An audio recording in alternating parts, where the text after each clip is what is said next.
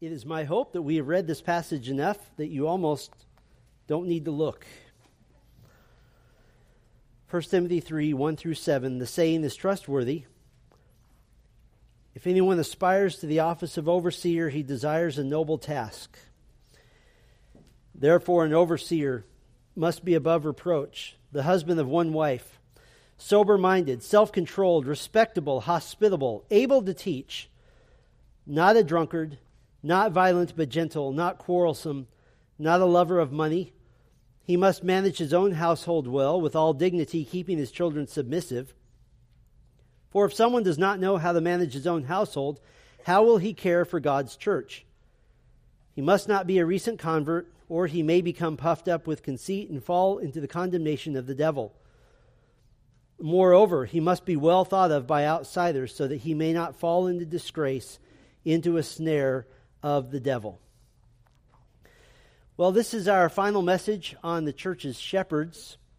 And given the massive importance of this topic, in some ways, I feel like a mother, as her child is walking out the door to go out into the world, kind of desperately crying out all the advice and counsel from the past 2 decades in the 30 seconds that it takes to walk to the car, just yelling things out like don't wear your socks for a whole week, and remember your allergy medication, and don't answer emails that start with "you're the lucky winner," and don't play video games instead of doing homework. Read your Bible every day. Eat healthy meals, not junk food. Don't procrastinate on everything. Be respectful to those in authority. Remember your sunscreen. Pray every morning. Don't jack up your credit card. Iron your shirts. Change the oil in your car. Don't use bleach in the wash except for whites. Pork has to be cooked all the way through.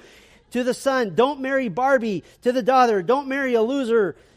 Be faithful and useful in your church. And above all, as the car door slamming, call me.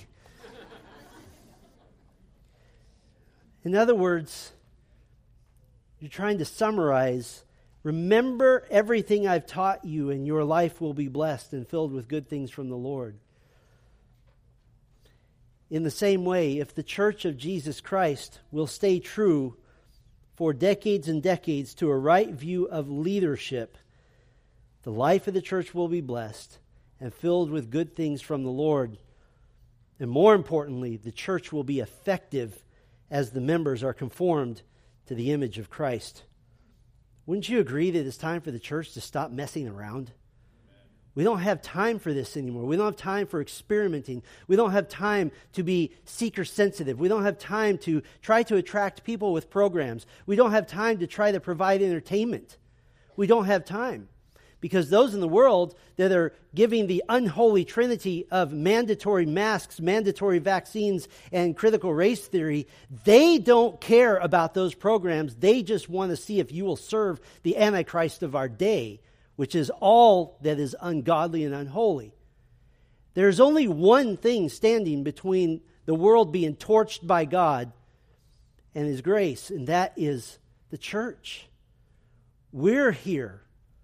We're here to do a job, and it is time to stop being like the world, to stop resembling the world in any way, shape, or form at all. It is only when the church is different that the church is effective. And at the top of that list must be our leadership. That's why this is so important. And my prayer is and has been that our leadership, current leadership, our future leadership, and we as a whole church will heartily embrace God's will for the shepherds of the church. And why is this important? Because as the shepherds go, so goes the church. When the shepherds give in to the unholy trinity, when the shepherds give in to what the world wants them to do, then the church is done.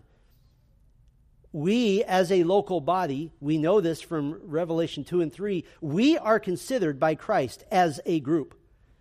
There is knowledge in heaven of Grace Bible Church of Bakersfield, and we will give an account. And so, because as the shepherds go, so goes the church, we're beginning one final look at this topic, and I feel like the mom just yelling out advice on the way out the door. We've spent the last 2 messages now getting to the categories of qualifications. We've categorized these as a sacrificial desire, a God-honoring home, a long-range perspective, an inclusive love, a heavenly focus, and a seasoned wisdom. And I'd like to finish out this series looking at the most important category of these qualifications, And we'll call this a biblical authority. A biblical authority, and this is all we'll do today. And this category will be represented by the final two qualifications we see in this list in 1 Timothy 3, that the elder must be sober-minded and must be able to teach. And we'll examine those in a moment. This past week, a church posted an advertisement for one of their pastoral leadership positions, one that would be directly involved in discipleship. Here are the qualifications. He must love Jesus. Okay, they're looking for a Christian. I guess that's a good place to start for a pastor. He must love people. That's good. Again, they're choosing from every single Christian on earth. He must be, quote, a builder and leader who is energized by an opportunity to shape and build a thriving ministry. So I guess he has to be energized. He must be organized. He must have experience. And he must be, quote, culturally relevant and high energy. That's the end. This is a fairly typical job posting for a pastoral position. This one happens to be in youth ministry. But what's missing from that picture? What's missing from that picture is the actual one qualification that he needs to have. A knowledge of the Scriptures and the theology derived from the Scripture and the ability and the training to teach and train others with competence, skill, and diligence. It's missing. That's what I'm talking about. That's a church that's messing around. That's a church that's playing church. Now, I suppose we could remain detached and not worry about this, except that this is a job posting from a church here in Bakersfield. And that list of qualifications is really about as far from what the New Testament says a spiritual leader, a shepherd in the church can get. It's not even in the right universe, especially in the realm of missing the most vital element and ability to rightly handle the Word of God. And so our final category of qualifications, a shepherd in the church must exhibit what we'll call a biblical authority. And so we'll start with the qualification found in verse 2. An overseer must be sober-minded. Sober-minded. And on the surface, this is exactly what you think it is. It's sometimes translated temperate, and at its base meaning, it speaks originally of somebody who abstains from alcohol, somebody who doesn't indulge in alcoholic drink. This has already been covered, though, in verse 3, that he's not a drunkard. And so we take the more general meaning, it's a very common usage, that to be sober-minded means to be level-headed. It means to be level-headed. It means to be self-controlled in the area of being thoughtful, of being logical, of thinking. Just a few verses down, we see the same qualification in verse 11, demanded of women in the church who have influence as servants. They are to be sober-minded, level-headed. In Titus chapter 2, verse 2, older men in the church are to be sober-minded, level-headed. So what does this mean? Well, in the context of the able to teach qualification here in the same verse, 1 Timothy 3:2, it means that he doesn't think rashly. He doesn't think emotionally, but he thinks and therefore acts, what? Biblically. He doesn't lean heavily on worldly wisdom. Instead, he leans heavily on the fact that by the time he becomes a shepherd in the church, he's used to filtering everything through his vast and expansive and extensive knowledge of Scripture. This is second nature to him. To say, as we've said in previous messages, what does the Bible say? What does the Bible say? What does the Bible say? That's like breathing to an elder, or it ought to be. That in any and every area of the ministry of the church, he can answer the question, why are we doing this, and why are we doing this in this way? He can answer this from his knowledge of ecclesiology, his knowledge of Christology, his knowledge of theology proper, his knowledge even of eschatology, of the end times, what the church is to be preaching and doing in light of the end times. Now, why is this so important? That the shepherd of the church be level-headed and think biblically. Well, because the shepherd is given by God an authority to speak directly, to speak commandingly, to speak firmly, to speak confidently into the lives of all under his spiritual care. And Titus 2:15 says, declare these things, exhort and rebuke with all authority. Let no one disregard you.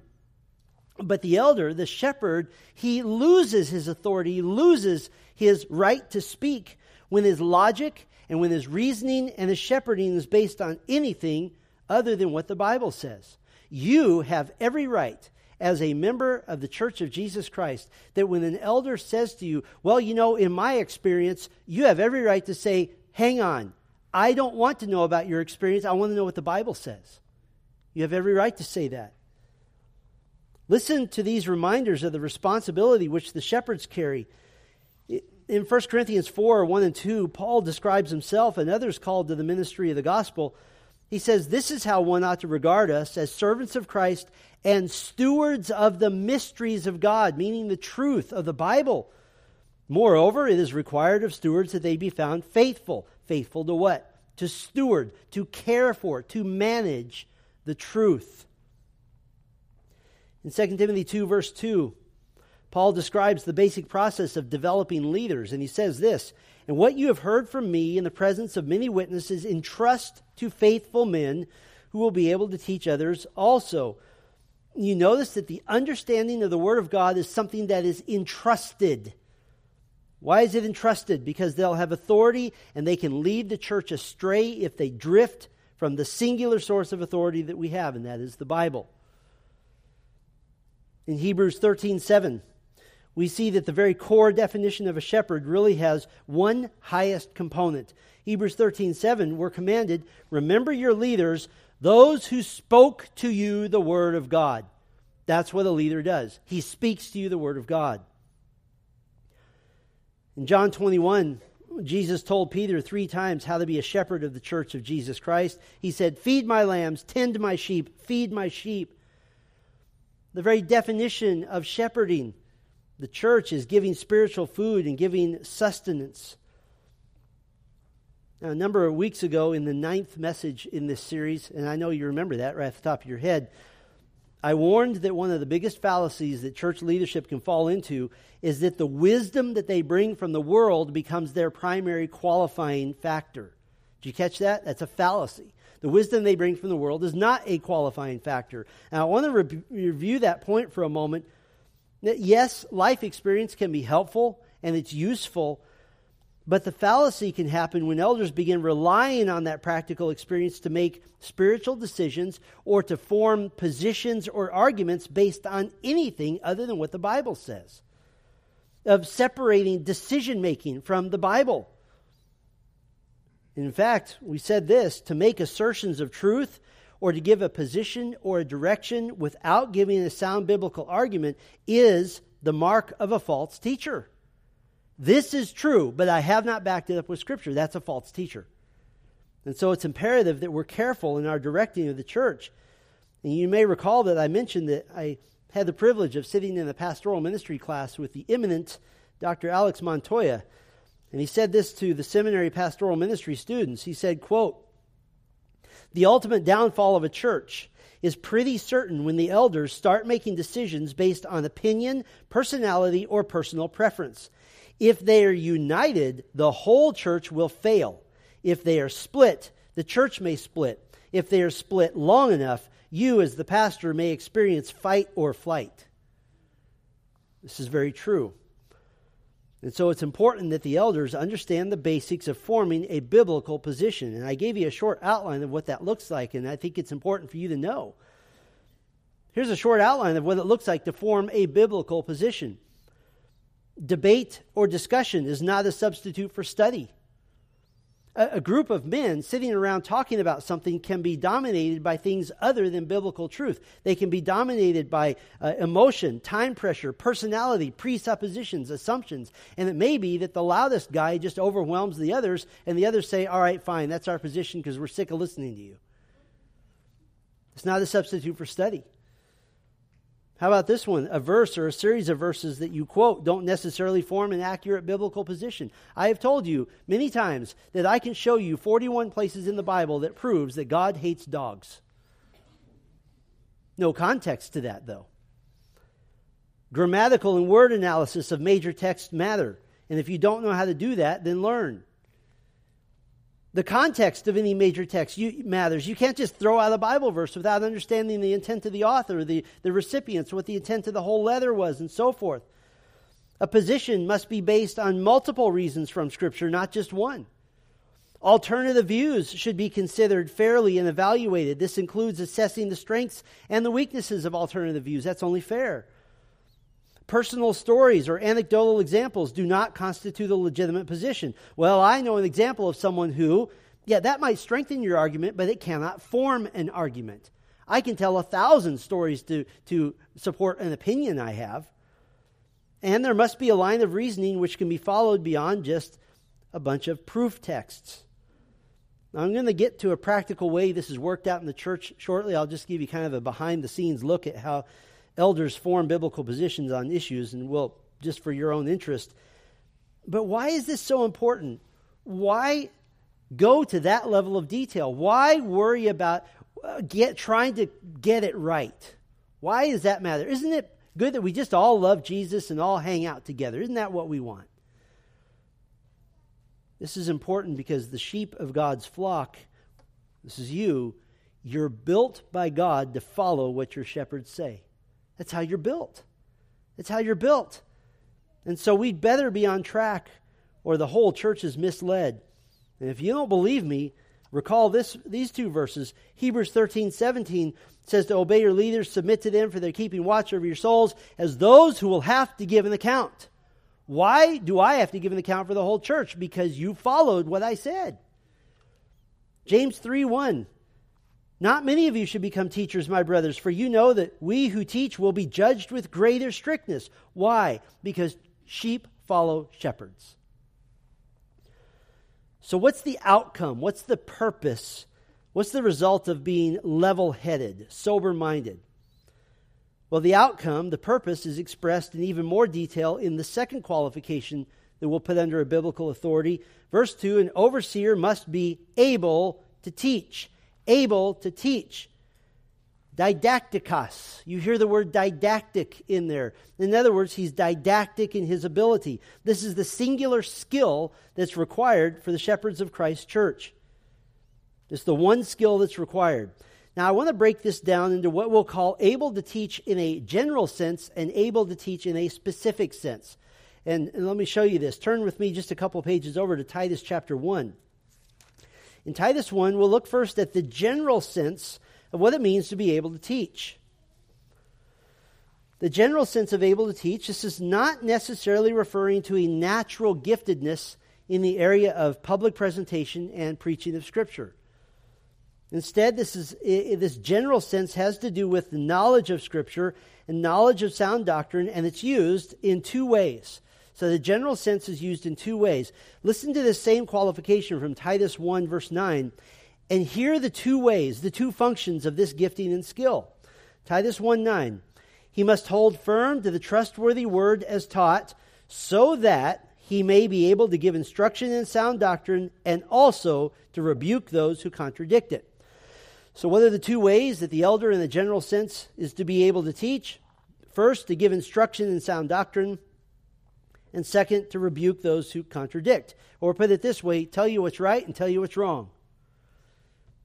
This is the result of his, what it says here, holding firm.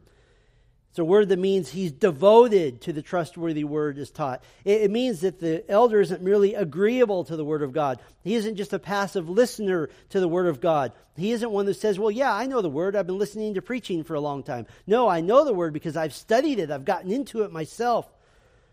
He's not just agreeable. He's not just passive. He's devoted to the Scriptures, and he's passionate about sound doctrine, which is revealed and based in the Scripture. And this devotion has a result. The purpose clause here in Greek, so that gives the reason, to give instruction and to give correction in light of proper theology, that which has been taught by the apostles and now recorded in the New Testament. Now, this is speaking of discipleship of people in the church, and it has a very clear implication here. The implication is that there is a smaller, more individual flavor to this, as indicated by rebuke those who contradict. If you have an entire church that's contradicting sound doctrine, I don't know what to tell you. That's not really a church. So to rebuke those who contradict most likely means going to small pockets or individuals in the church who are causing problems by their contradiction of sound doctrine. In other words, every elder is to be sound in their theology, hold firm to the faithful word as taught, and is to be able to be capable in explaining sound doctrine to someone in need of bolstering in their faith, and willing and capable to refute those who contradict what is sound. In fact, this has implications for counseling as well. Turn to the next chapter, Titus chapter 2, verse 1. Has implications for counseling. Not only is the elder to be able to teach sound doctrine, they are to teach, verse 1, but as for you, teach what accords with sound doctrine. What does that mean? What is parallel to it? What is the natural outflow of sound doctrine?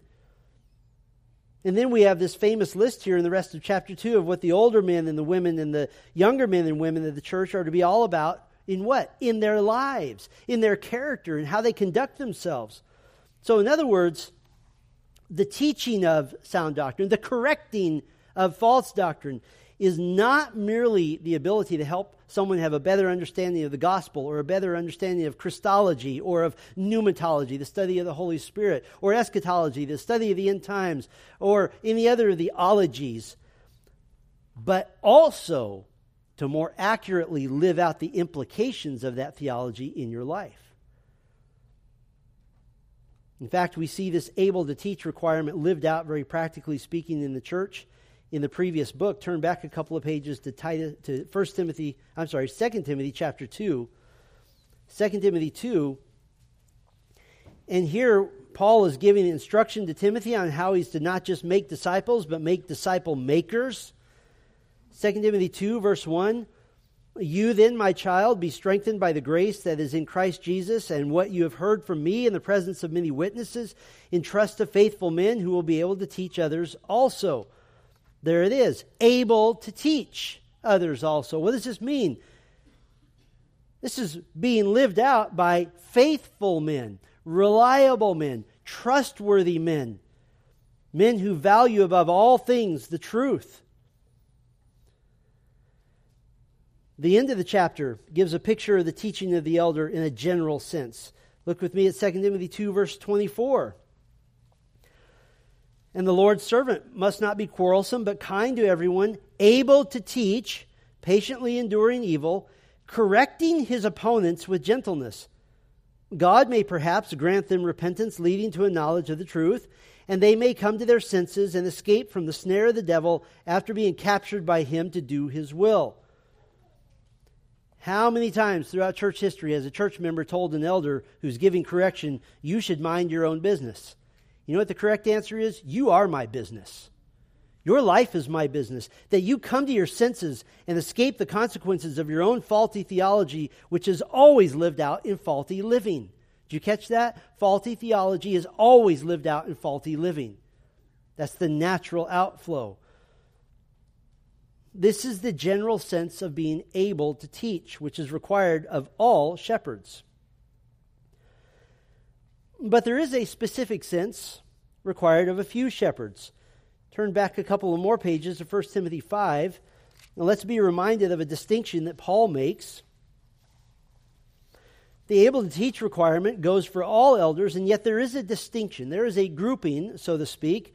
1 Timothy 5:17. Let the elders who rule well be considered worthy of double honor, especially those who labor in preaching and teaching. Now, we've already looked in detail at this in the previous message, but my point right now is to emphasize two key words. First key word, especially.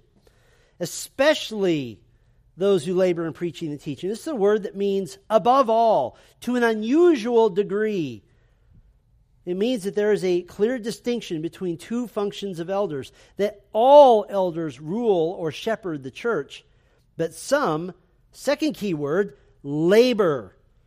It means literally to become weary with something.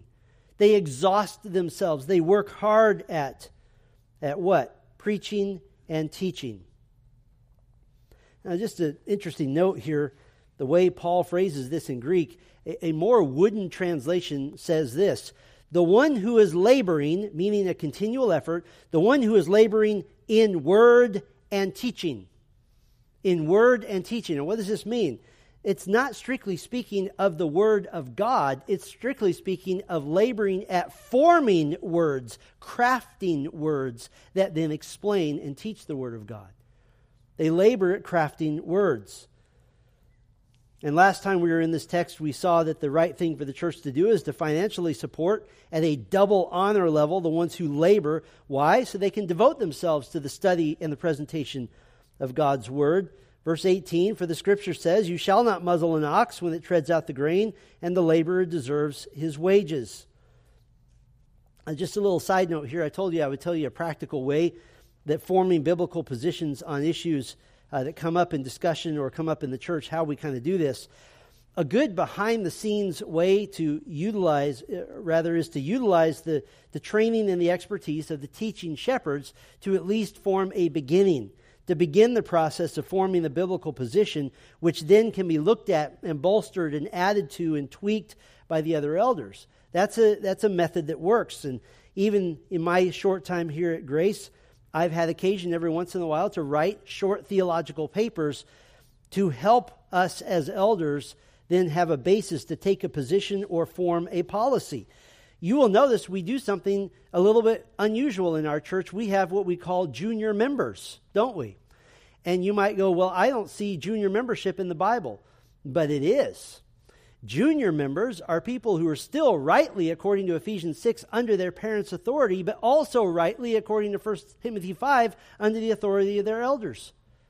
So we made a distinction. We use the title junior members, but it's based on a clear direction from Scripture. That parents have the ultimate authority, but yet they're still under the authority of the church. This came up because we had to take a position on when we will baptize children. Because you might say, well, a 17-year-old who comes to faith in Christ, should we baptize them? Of course. How about 16? Of course. How about 16 or 15? Okay. How about 4? Now it's almost infant baptism at that point, right? So we had to have a paper, we had to have a position, and we have specific guidelines now that we use. But you don't do that by having a discussion and say, what do you think? You do that by studying the Bible. Now, the scary part about the rest of this message is that I'm treading on my own job description. But what is the preaching and teaching shepherd supposed to do? What's the job description, so to speak? What should you, as the sheep of Christ's church, expect from the preachers of Christ's church? Some of this won't surprise you, but some of it might. I want to tell you what you should expect from the teaching shepherds of the church. First, you should expect knowledge. You should expect knowledge. Peter gave the sheep of Christ's church a command in 2 Peter 3:18. It's an imperative. It's a command. He said, but grow in the grace and knowledge of our Lord and Savior, Jesus Christ. So you'll notice this then, if the shepherd is presenting knowledge, then it's the responsibility of the sheep to grow, literally, to increase in the knowledge of Christ as revealed in the Word. That if you're having a buffet of Bible knowledge presented to you, it is your responsibility to grow. Ephesians 4:11 and following. And he gave the apostles, the prophets, the evangelists, the shepherds, and teachers to equip the saints for the work of ministry, for building up the body of Christ until we all attain to the unity of the faith and of the what? Knowledge of the Son of God. You must start there. If you are going to be growing through the preached Word of God, then you should expect that the preaching shepherd is growing in knowledge as well. I know this is a cultural thing, but I really don't like the label, the pastor's office. Because an office is where you do busy work. I don't want to be in my office. I want to be in my study. I want to be in the place where I meet with God and I read books and I study Greek and I study Hebrew and I study all the things that I need to do to take 20 or 30 hours of study and compact it into an hour with you. You should expect knowledge. Second, you should expect from your preaching shepherds, you should expect the gospel. You should expect the gospel. In 2 Timothy 4:5, Paul told Timothy right after his famous charge to preach the word that he is to do the work of an evangelist. This is in the context of preaching. The preaching should include a call to the lost to repent. If you are new at Grace Bible Church and you haven't heard the gospel in the last 2 weeks, something is wrong. We should be pointing to the cross, pointing to the cross, pointing to the cross over and over again. But on top of just a call to the lost to repent, every believer needs to be reminded of the gospel continually. It's the center core of our life. The gospel is our lifeline to heaven. And the gospel is the truth that saved us. The gospel is the truth that we're to impart to others. And the gospel is our connection to Christ. It's our connection to the cross. Paul told arguably the most mature church in the New Testament, the church at Rome, in Romans 1:15, I am eager to preach the gospel to you also who are in Rome. You should expect the gospel. What else should you expect? Third, you should expect exposition. You should expect exposition. You should expect that the preacher is exposing what the Word of God says and what it means, not merely using the Bible as a convenient, sanctioned proof book to further his own ideas. And by the way, this is the joy and the surprise and the delight of doing verse-by-verse exposition. The preacher is simply exposing and explaining what the text says next. And you can't blame the preacher for it. Look, I didn't write it. That's the next thing that God says. I'm just telling you what it says. And never apologizing for the content of God's Word. I heard a sermon by a local pastor recently, and he apologized for the content over and over again. Hey, what are you doing? You don't apologize for the Word of God. You proclaim it, and you insist on it. You should expect exposition. When we say expository preaching, it simply means preaching that tells you what the text says and what it means. Fourth, you should expect correction. You should expect correction. Colossians 1:28, him we proclaim, warning everyone and teaching everyone with all wisdom. 2 Timothy 3:16, all Scripture is breathed out by God and profitable for teaching, for reproof, for correction, for training in righteousness. And by the way, verse 17, sometimes we leave this out, that the man of God may be complete, equipped for every good work. This isn't just a statement of the inspiration of Scripture. It's instruction to the man of God, a technical term for the preacher, to engage in reproof, exposing that which is false, and correction, giving that which is true instead. Or to put it this way, reproof says, stop doing this. Correction says, start doing that. And what does it accomplish? Training in righteousness, meaning in righteous living. And I'll do one more, what you should expect. You should expect a defense of the faith. You should expect a defense of the faith. Oh, that preacher is too negative. I really just want to feel good when I hear a sermon. I don't want to hear what's wrong with the world. I don't want to hear why this latest book that's the #1 bestseller on Amazon is going to lead tens of millions of people astray. I don't want to hear that. Well, you be the judge if the job of the preacher is merely to make all the listeners feel good. I'll just read the Bible to you. Paul said in 2 Corinthians 10:5, we destroy arguments. The Greek word for destroy means to destroy. There's nothing soft about it. It is ultimate annihilation. We annihilate. We just disintegrate arguments and every lofty opinion raised against the knowledge of God and take every thought captive to obey Christ. Now, I know that phrase, take every thought captive to obey Christ. I know we use that to say, I need to help my own thinking. I need to stop thinking negatively. I need to take my thoughts captive. That's a good application from the wrong text. That's not what Paul is saying. Paul is not saying, I need to take my own thoughts captive. He's saying, I'm going to take your thoughts captive. I'm going to take the wrong ones and throw them in jail and then replace them with the right ones. How about this one? The book of Galatians, Paul opens this book kind of like this. Walking into a room with a lit stick of dynamite, dropping it, and walking out. He says, I am astonished that you are so quickly deserting him. Hello, by the way. I'm astonished that you're so quickly deserting him who called you in the grace of Christ and are turning to a different gospel. Not that there is another one, but there are some who trouble you and want to distort the gospel of Christ. But even if we or an angel from heaven should preach to you a gospel contrary to the one we preach to you, let him be accursed. As we have said before, so now I say again, if anyone is preaching to you a gospel contrary to the one you received, let him be accursed. Now, point number 1 of my message is that What an introduction. But Pastor, I just want to feel good when you preach. Or how about the gentle preaching of Jesus in Matthew 23? Jesus preaches a sermon that would take the skin off a snake. In fact, in verse 33, he calls out false teachers and he says, "You snakes, you serpents, you brood of vipers, you baby snakes, how are you to escape being sentenced to hell?" There's a responsibility that the teaching shepherds have, and there's a responsibility to call out that which is in error, especially that which would threaten to undermine the life and the health of the church. There's enough error in the world that that's all we could do if we wanted to. And so we have to pick and choose carefully. But when it begins to invade the front doors of the church, that's when we put the bars up. That's when we put up and draw a line in the sand. When some say, well, I don't want to hear negativity, then I understand that. But listen to what God says the preacher does with the word. He said this to the preacher Jeremiah after he said, Jeremiah, go preach. He said in Jeremiah 1:10, God says to Jeremiah, "See, I have set you this day over nations and over kingdoms," and here's what his preaching is to do: to pluck up, break down, to destroy, overthrow, and then to build and plant.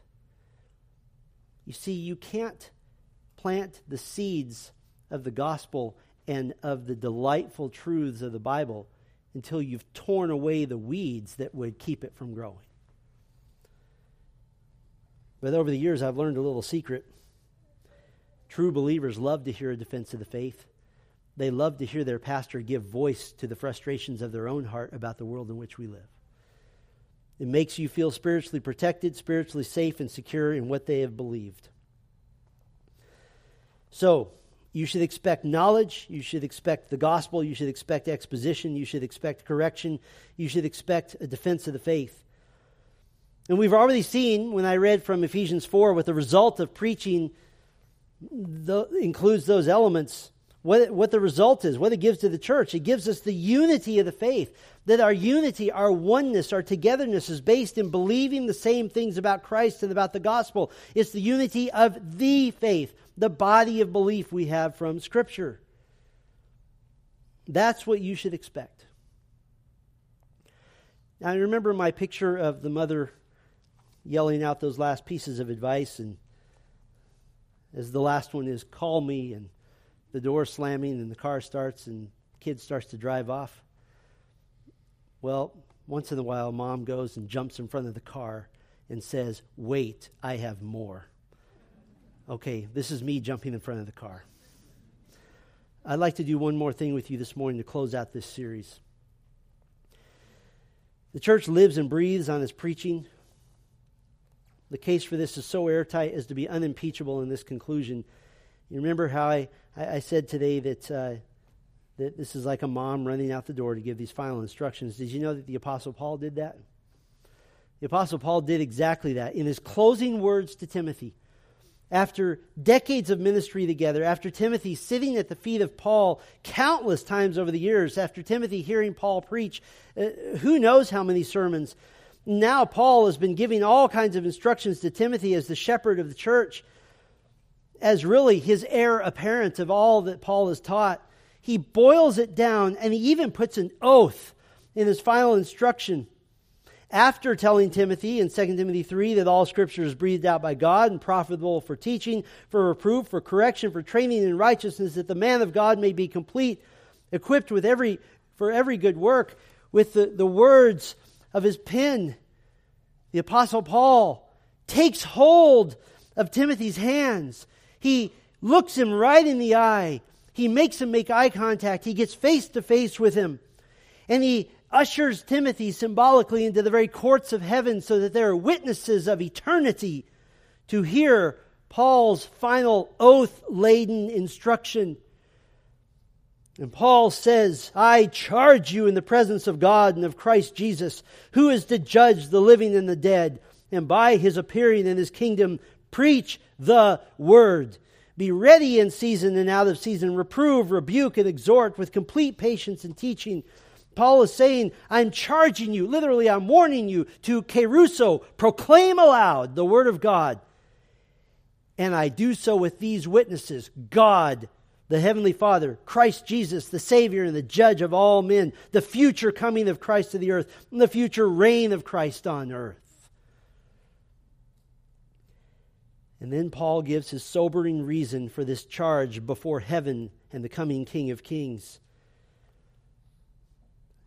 He says, "For the time is coming when people will not endure sound teaching, but having itching ears, they will accumulate for themselves teachers to suit their own passions, and will turn away from listening to the truth and wander off into myths." You know, one of the things I noticed during COVID was that the attention level of our church went through the roof, because it was time to stop messing around and looking at your watch and wondering whether lunch is going to burn. Nobody cared anymore. And so given that charge, I'd like to do one last thing with you this morning. You thought that was the last thing. That was the introduction to the last thing. I think I've been here long enough that I could indulge myself just a little bit to give you a personal viewpoint. I trust you'll see it's based in Scripture. I'd like to personally share with you how I think about preaching, because I think about preaching 365 days a year.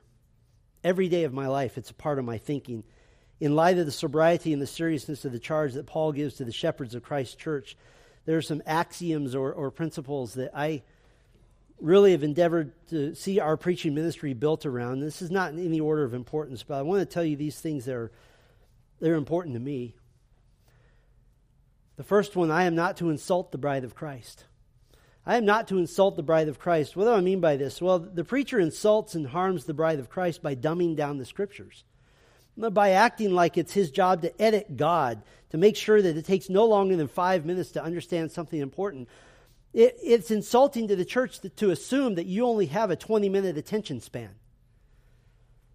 If a topic or a point requires that we put together and explain a complex argument to prove that point, I'm not afraid to do that. Why? Well, you're intelligent people. You have the Spirit of God who helps us all to understand the Word of God. You have a hunger for the Word. Psalm 1 says the true believer delights in the Word of God. And so if a topic or a book needs to take a lengthy period of time, then so be it. This is the eternal Word of God. Why are we rushing it? What's the rush? The second axiom that's important to me: I must trust the Holy Spirit. I must trust the Holy Spirit. I found out on Father's Day that I was going to be a grandfather for the first time. And I went and looked at the mirror. My first question was, how old am I now? And second question, does the church want a preacher that's like one foot in the grave and the other one on a banana peel? Does the church want a preacher that is the opposite of cool and hip? Don't laugh too hard at that one. I must trust the Holy Spirit. See, it's the Holy Spirit who works through what? Through truth. Not through emotion, not through personality, not through good looks, not through anything worldly. 1 Corinthians 2, verse 12, we have received not the spirit of the world, but the Spirit who is from God, that we might understand the things freely given us by God. And we impart this in words, not taught by human wisdom, but taught by the Spirit, interpreting spiritual truths to those who are spiritual. Oh, this is what's so exciting about the Word of God. Now, some of you guys have gone out to Dave Dahl's place and had a little bit of firearms training. I've done that as well, and one of his responses was, it's a good thing you're a preacher, because I'm really not that good of a shot. Oh, but on Sundays, I'm a great shot. You want to know why? Because all I do is I point the Word of God vaguely in your direction, and the Holy Spirit hits His target every time. That's exciting to me. I have a 100% chance of success if I will just preach the Word. There's a third axiom that's important to me. Today is the most important sermon you'll ever hear. Today is the most important sermon. I am to preach as if this is the most important thing you'll ever hear, because at this moment it is. This is what God has sovereignly ordained for all of us to study this day. This could be my last opportunity to shepherd you, and it could be your last opportunity to be shepherded. Every one of you will hear a last and final sermon on this earth. I'm to preach as if this might be it. There's a fourth axiom that's important to me. Preaching is an end in itself. Preaching is an end in itself. Preaching isn't just a means to an end. This isn't just a pathway, it's a destination. Preaching isn't just an educational time after which then you go and apply what you've been taught. It's so much more than that. It's a time where the spoken and the taught Word of God is interacting with your mind and your heart. It's making you ask questions. It's giving you answers. It's convicting you. It's strengthening you. It is very much an interaction. It's an event in and of itself. Back in the 70s and 80s, there was a huge push that now is considered normal. And this push plagues the church today, and that is the push to deformalize preaching, to make preaching more of a conversation, to have a relatable contemplation over coffee and a donut. That's not preaching. They began avoiding terms like sermon. They began avoiding the formality of a pastoral prayer. And instead of a pastor saying, "Our God and Father of the Lord Jesus Christ," pastors come up and say, "Hey, Jesus, our friend, how are you?"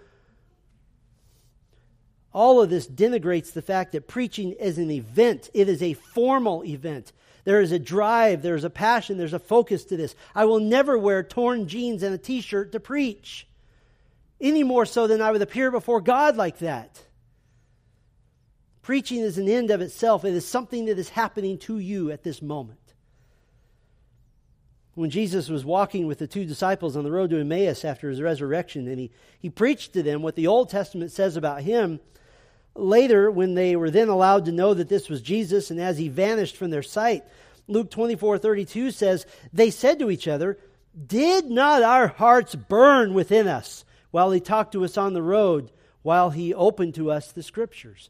Meaning, weren't our hearts kindled and lit with the truth?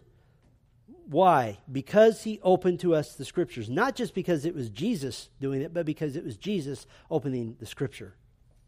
Preaching has import, it has weight, it has gravitas, it has seriousness. And may God help me if I ever come into this pulpit one time without that. There's a fifth axiom or principle that's important to me. Both quality and quantity matters. Both quality and quantity matter. John Calvin, during his ministry in Geneva, preached from the New Testament on Sunday mornings. After a lunch break, he preached from the New Testament or the Psalms on Sunday afternoon. Every other week, he preached from the Old Testament all the weekday mornings, and then the odd weeks he would spend preparing for the next week, meaning he preached 216 times a year.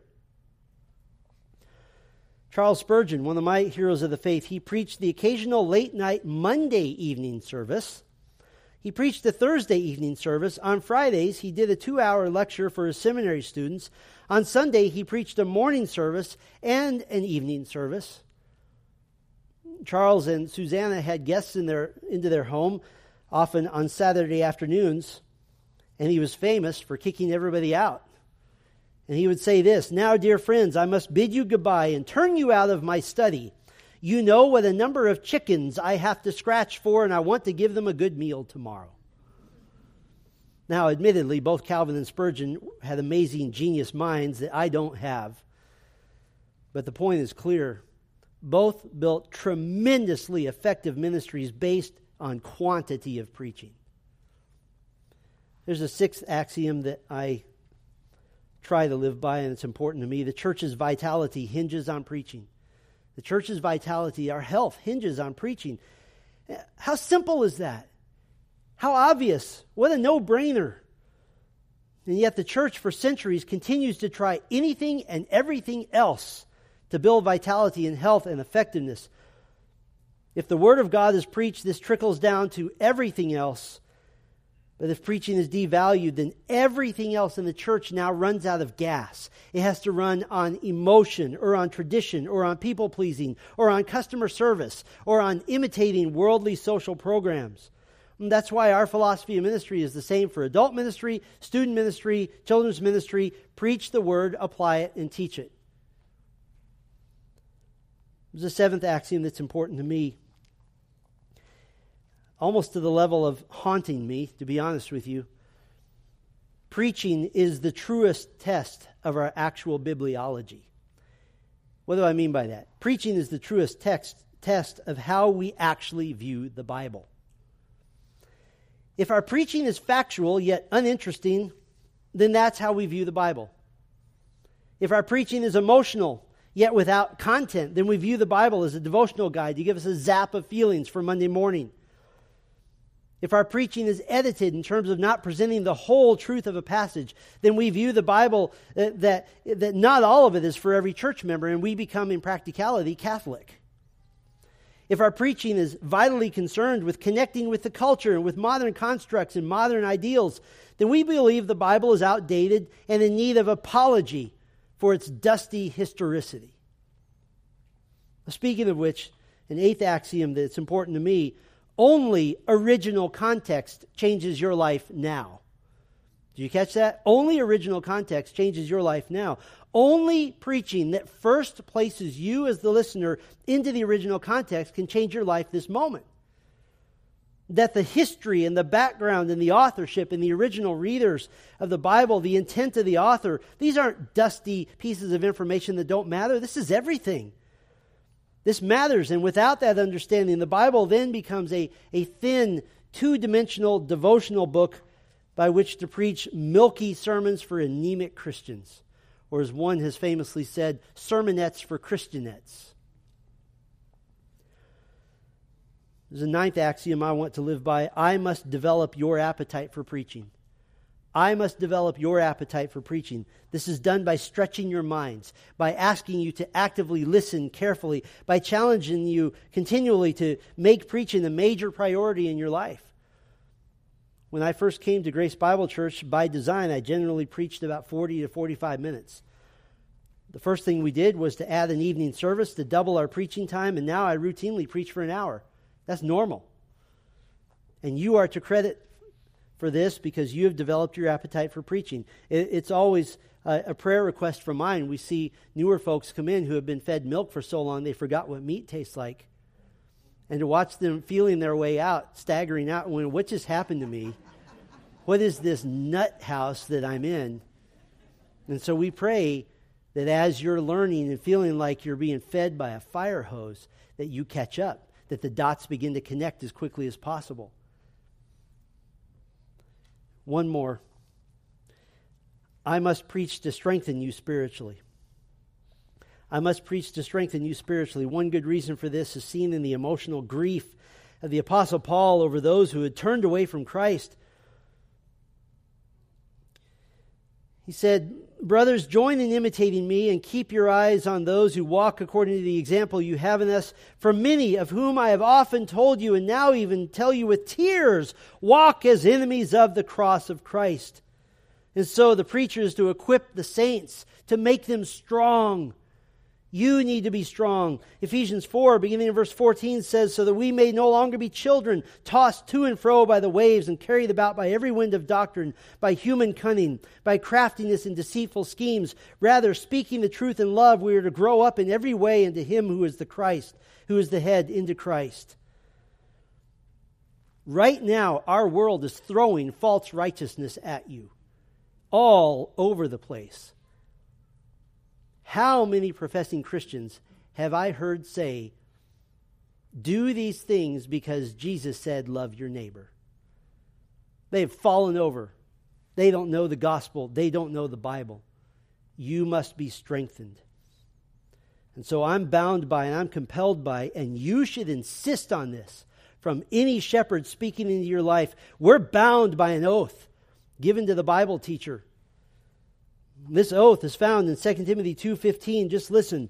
"Do your best to present yourself to God as one approved, a worker who has no need to be ashamed, rightly handling the word of truth." You know what we get from that phrase, rightly handling the word of truth? We get our word orthodontist. Somebody who sets it straight.